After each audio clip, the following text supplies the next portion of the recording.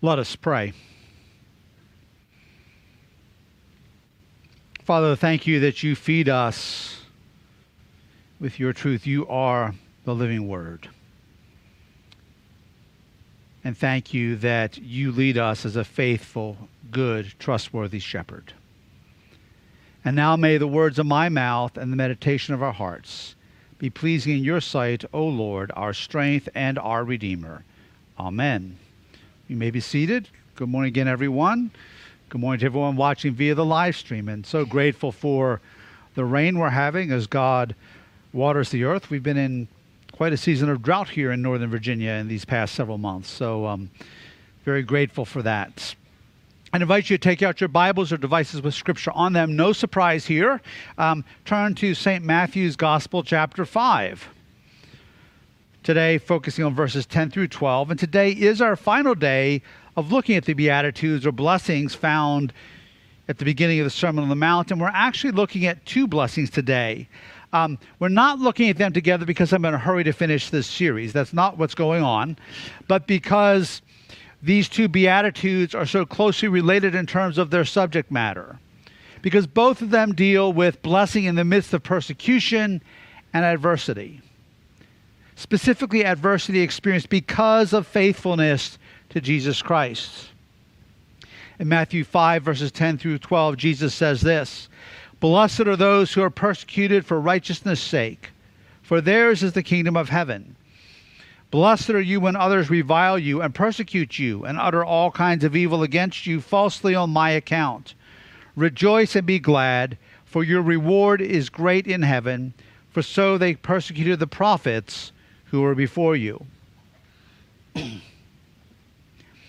As I've stated and we've discussed so many times in this series on the Beatitudes are first and foremost addressed to disciples of Jesus in the Sermon on the Mount, to his inner circle of committed followers, and to you and me as believers committed to Jesus. And the Beatitudes and the entire Sermon on the Mount give us a picture of how kingdom-ready people live and order their lives. This remains true for these two final Beatitudes, which I just read. However, in verses 11 through 12, this focus becomes even more pronounced than emphatic, because we see here in verses 11 through 12 that Jesus shifts from speaking of those, or they, in other words, in the third person, as he has in previous Beatitudes, as we read, "Blessed are the poor in spirit, for theirs is the kingdom of heaven. Blessed are those who mourn, for they shall be comforted. Blessed are those who hunger and thirst for righteousness, for they shall be satisfied," and go on and on. But there's a strong shift here in verses 11 through 12 to the second person. So instead of saying they or those, Jesus is saying you. Blessed are you, because great is your reward. He really drives it home in a much more deeply personal way. My sermon today is entitled "The Paradox of Blessing." As we look at these three verses, we'll see that Jesus is speaking of blessing which comes through adversity, even through outright persecution. But this is not just any kind of persecution. This persecution is for a very specific reason. And we need to take some time this morning to look at these reasons and the blessings which Jesus promises faithful Christians, believers who trust in him and remain faithful even in the face of trials and adversities. So my first point this morning is the paradox. What is a paradox? It's not a word. It's a word most of us know or have heard, but not a word we use every day in our conversation. Well, in terms of our uses today, a paradox is something which is seemingly contradictory or opposed to human logic or common sense while still being absolutely true. Let me repeat that. A paradox is something which is seemingly contradictory or opposed to human logic or common sense while being absolutely true. Speaking of human courage, G.K. Chesterton, the Christian author, once wrote, "Courage is almost a contradiction in terms. It's a paradox because it means a strong desire to live taking the form of a readiness to die." A paradox, a strong desire to live coupled with a readiness to die. The Bible also contains a number of seeming paradoxes. When we think of the nature of our God, the Trinity, who is three in one, from human logic and human rationale, that's a paradox. It's something that is beyond human logic or full comprehension. When we look at Jesus Christ, we see a number of seemingly contradictory things which are absolutely true. In his incarnation and his coming to earth as Savior, as Messiah, we have Jesus eternally existent as the Son of God who came to earth as a man, remaining fully God, and yet in his incarnation also being fully man, two natures in one being. A paradox beyond human comprehension. And then especially from the Jewish perspective in Jesus' day, the idea of a crucified Messiah seems completely contradictory. In Deuteronomy 21, Scripture tells us that anyone who is hanged on a tree is cursed, and then it goes on to say, his body shall not remain all night on the tree, but you shall bury him the same day, for a hanged man is cursed by God. You shall not defile your land that the Lord your God is giving you for an inheritance.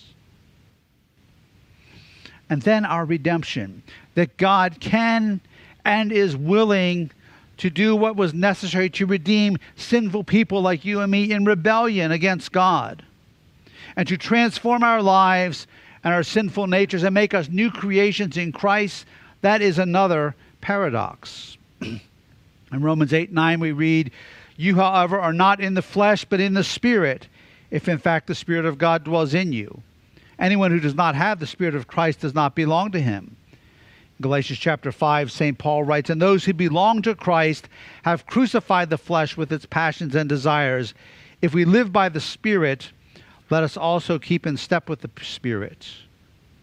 Then in 2 Peter chapter 1, verses 3 through 4, his divine power has granted to us all things that pertain to life and godliness, through the knowledge of him who called us to his own glory and excellence, by which he has granted to us his precious and very great promises, so that through them you may become partakers of the divine nature, having escaped from the corruption that is in the world because of sinful desire. God takes our sinful hearts and makes them new through Christ. All of these things are paradoxes, things which when viewed simply with the natural mind are seemingly contradictory, even impossible. Yet they are absolutely true. We find another of these paradoxes in today's scripture text, where Jesus teaches his disciples then and his disciples today, blessed are those who are persecuted. Verse 10. Blessed are those who are persecuted for righteousness' sake, for theirs is the kingdom of heaven. Verse 11. Blessing through insult and persecution? That doesn't make sense from the natural or human perspective. And yet Jesus' words here assure us that this is absolutely true. However, Jesus is not speaking of persecution simply for the sake of persecution. He is not talking about persecution that happens for just any reason. Jesus here is talking about persecution for very specific reasons. And this is my second point. First point, the paradox. Second point, the reason. How many of you know that some people are quick to blame things on persecution when this really isn't the case? Have you ever seen that? I think I may have shared this story before, but I'm going to share it again. Dear Christian lady at one of the churches where Tam and I served on staff for a number of years came into the office one morning. She was on her way to church to do something and was just beside herself and said, "Oh, Satan is out to get me. I'm being persecuted today. I just got a speeding ticket on the way over here." Well, the reality is, full confession, I've been known to go over the speed limit, okay? But she got a speeding ticket because she was going over the speed limit, not because Satan was out to get her. She was breaking the law, and it happened to be one of those days when a police officer was there with radar. Jesus gives two specific reasons for the persecution which leads to blessing. The first one is this, in verse 10. Blessing is promised to those who are persecuted because of righteousness. Did you hear that? Because of righteousness. We need to consider what this means. D.A. Carson, who I've quoted so many times in this series, in his book on the Sermon on the Mount, says this: the final beatitude does not say, "Blessed are those who are persecuted because they are objectionable, or because they rave like wild-eyed fanatics, or because they pursue some religio-political cause." The blessing is restricted to those who suffer because of righteousness. To be persecuted or suffer because of righteousness is to be persecuted because we are determined by God's grace and power to live as both Jesus modeled and taught his disciples to live. This is being persecuted for righteousness because of obedience to God and to his word. Because of choosing, even in the face of adversity, to conduct our lives in Christ-like, God-honoring ways by God's grace and power. In other words, choosing to live according to the will of God. And the language here indicates that we are not talking simply about theory. Jesus is talking about persecution in real, concrete terms. Jesus is talking about living righteously daily in our homes, in the workplace, in the marketplace, wherever God takes us. And persecution because of righteousness is to be expected by Jesus' disciples in every age if we are truly seeking to live out the righteousness of his kingdom in real and practical ways. Hear what we read in 1 Peter chapter 3. But even if you should suffer for righteousness' sake, you will be blessed. Have no fear of them, nor be troubled. But in your hearts honor Christ the Lord as holy, always being prepared to make a defense to anyone who asks you for a reason for the hope that is in you. Yet do it with gentleness and respect, having a good conscience, so that when you are slandered, those who revile your good behavior in Christ may be put to shame. For it is better to suffer for doing good, if that should be God's will, than for doing evil. We need to understand, brothers and sisters, if we are seeking to live godly lives, we need to understand that the character and qualities of the kingdom of heaven and Christ's rule in our lives will inevitably clash with the characteristics and the values of this world and Satan. There's no way around it. That's the way it is. And we will be persecuted. We will be maligned.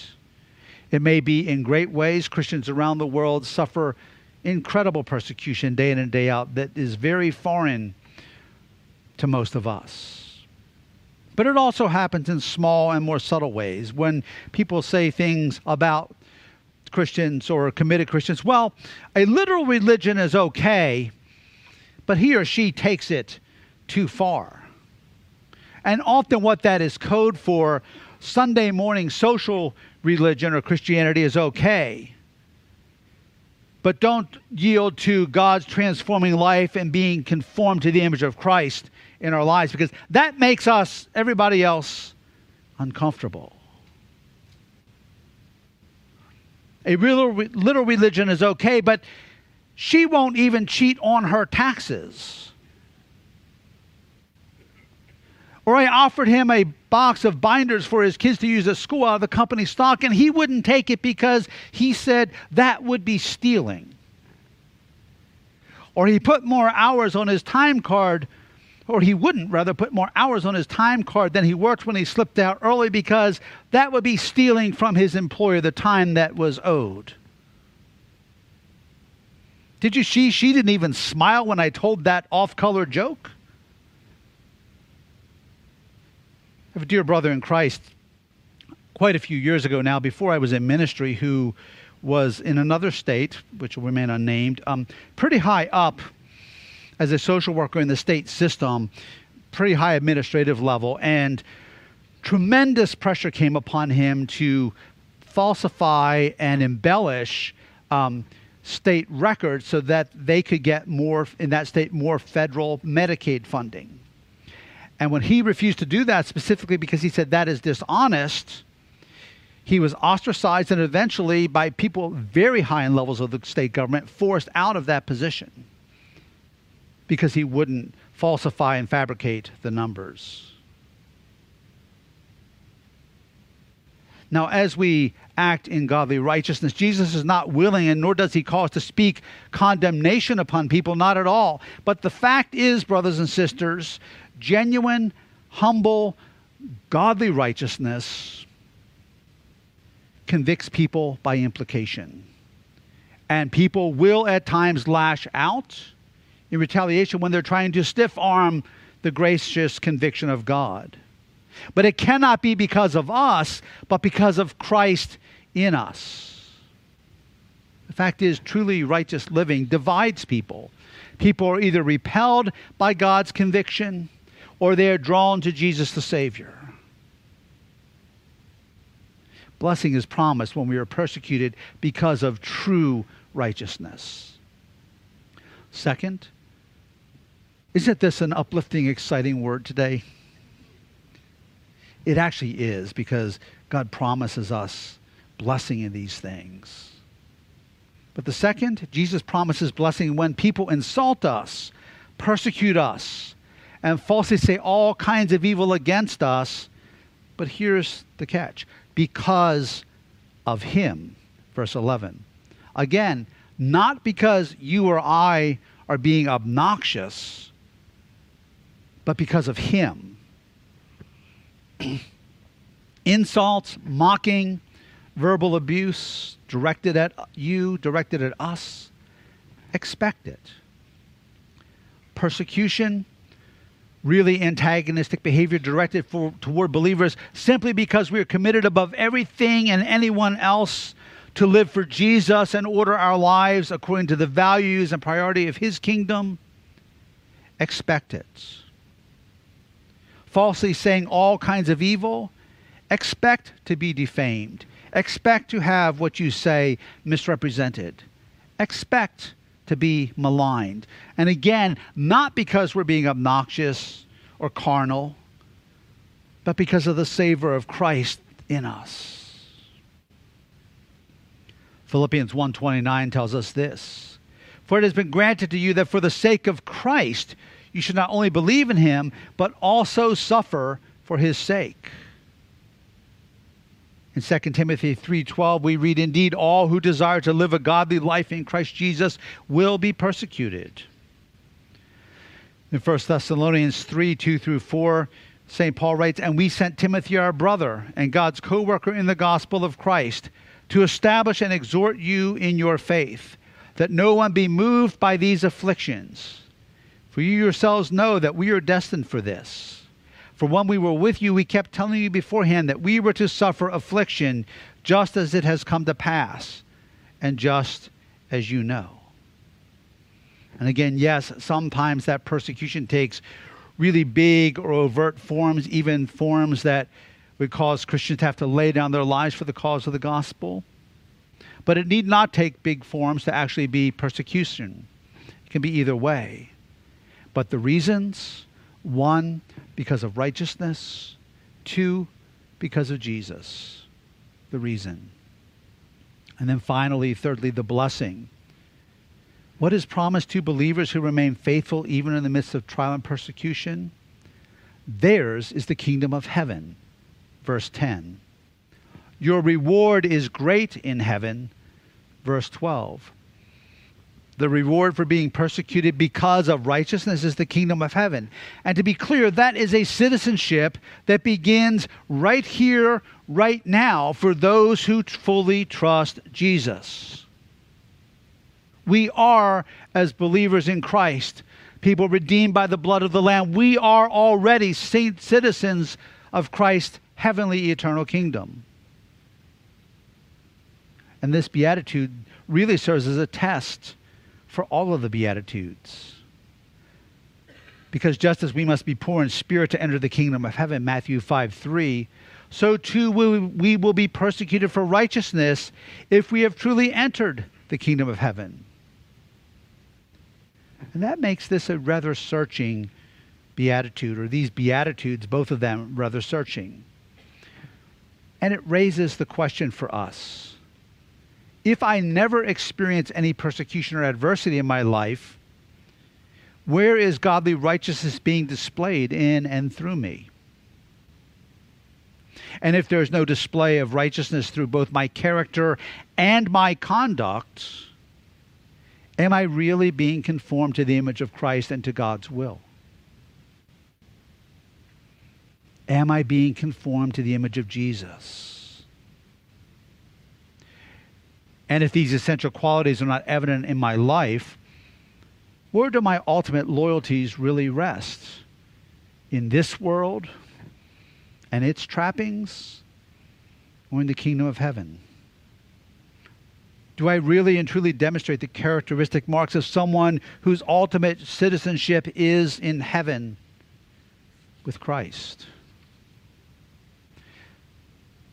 Do I demonstrate evidence in my life of having been truly and radically transformed by Jesus? Doesn't mean we're perfect, but is the irrefutable evidence there? We need to ask God to search our hearts, beginning with my heart in this regard. And the prophets of old become a model for us in this. Turn to Hebrews chapter 11 with me, if you would. Hebrews 11, verses 32 through 38. And what more shall I say? For a time would fail me to tell of Gideon, Barak, Samson, Jephthah, of David and Samuel and the prophets, who through faith conquered kingdoms, enforced justice, obtained promises, stopped the mouths of lions, quenched the power of fire, escaped the edge of the sword, were made strong out of weakness but became mighty in war, put foreign armies to flight. Women received back their dead by resurrection. Some were tortured, refusing to accept release so that they might rise again to a better life. Others suffered mocking and flogging, and even chains and imprisonment. They were stoned, they were sawn in two, they were killed with the sword. They went about in skins of sheep and goats, destitute, afflicted, mistreated, of whom the world was not worthy, wandering about in deserts and mountains and in dens and caves of the earth. But it's not just the Old Testament prophets. We read this in the New Testament in Acts chapter 5. And when they had called in the apostles, they beat them and charged them not to speak in the name of Jesus and let them go. Then they left the presence of the council, rejoicing that they were counted worthy to suffer dishonor for the name. And every day in the temple and from house to house, they did not cease teaching and preaching that the Christ is Jesus. We also see examples time and time again down through church history, from the early church through the Middle Ages and the Reformation and all the way to the present day. There's one example that came to mind in preparing this sermon that I wanted to share with you. Someone most of you probably aren't familiar with, a pastor and evangelist in the early 20th century named Fred Bosworth, also known as F.F. Bosworth, who was brutally beaten in August 1911, and he wrote an accounting of that. He was beaten in Texas because he was holding racially integrated services. And he wrote this: I was tired and thought I wouldn't preach that night, but the people wanted me to, and then God anointed me for it. And I was on my way to spend the night with another white preacher who had also come that day. We were attacked by several roughs, one of whom had a revolver with which, as he and others cursed us for coming there, and as they said, put them on a level with, and they used a very derogatory word for African Americans, they seemed determined to shoot us both down at once. God was wonderfully with me, and with perfect coolness I told them that I was doing God's will the very best I knew how, was ready to die, and would offer no resistance to anything God permitted them to do. But if they had no objections, I would like to speak a few words of explanation before they shot us. At first they refused me this privilege, but finally said I could say what I wanted to. I told them that I came with no thought or desire of pushing them on a level with anyone, but that it was the white people who had invited me to come to help them, that I had done the very best I knew, and was willing to take anything God permitted. With this explanation, they decided not to kill, but insisted that we should take the next train, And so we went to the depot, and I bought my ticket to Dallas, and the other brother went to his room for his suitcase. And while he was gone, I was waiting for my train. And a larger mob of about 25 took me from the depot and knocked me down and pounded me with heavy hardwood clubs with all their power, cursing and declaring that I would never preach again when they were through with me. As they pounded me with these heavy clubs made from the oar of a boat, I offered no resistance, but committed myself to God and asked him not to let the blows break my spine.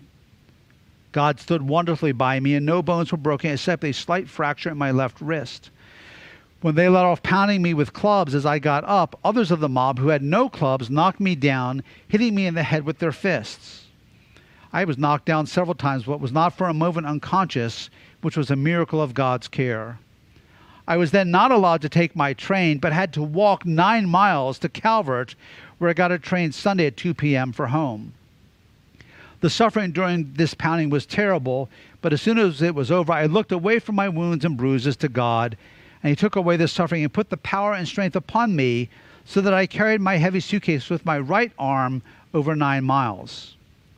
I never had the slightest anger or ill feeling toward those men who beat me so cruelly, and the walk to Calvert in the dark with moonlight was the most heavenly experience of my life. And the Lord gave me wonderful intercession for those men, that he should forgive them and prepare them for his coming. My flesh was mashed to the bone on my back, nearly to my knees. Others have been nervous and have broken down and wept as they were shown the wounds on my body. But he has been so precious to me since that I have thanked him many times for being privileged to know something of the fellowship of his sufferings. If this mobbing was the result of some unwise thing I had done, or for speaking anything but his own sweet message, I would be very sorry. But since it came from plain obedience and preaching his gospel to every creature, it has given me great joy to experience this which was so common among the early Christians in the first centuries of the church. The apostles left rejoicing, we read in Acts. Christians throughout the ages, despite tremendous suffering, have been blessed by God to rejoice in the midst of suffering and persecution. Jesus commanded us, rejoice and be glad, for great is your reward in heaven.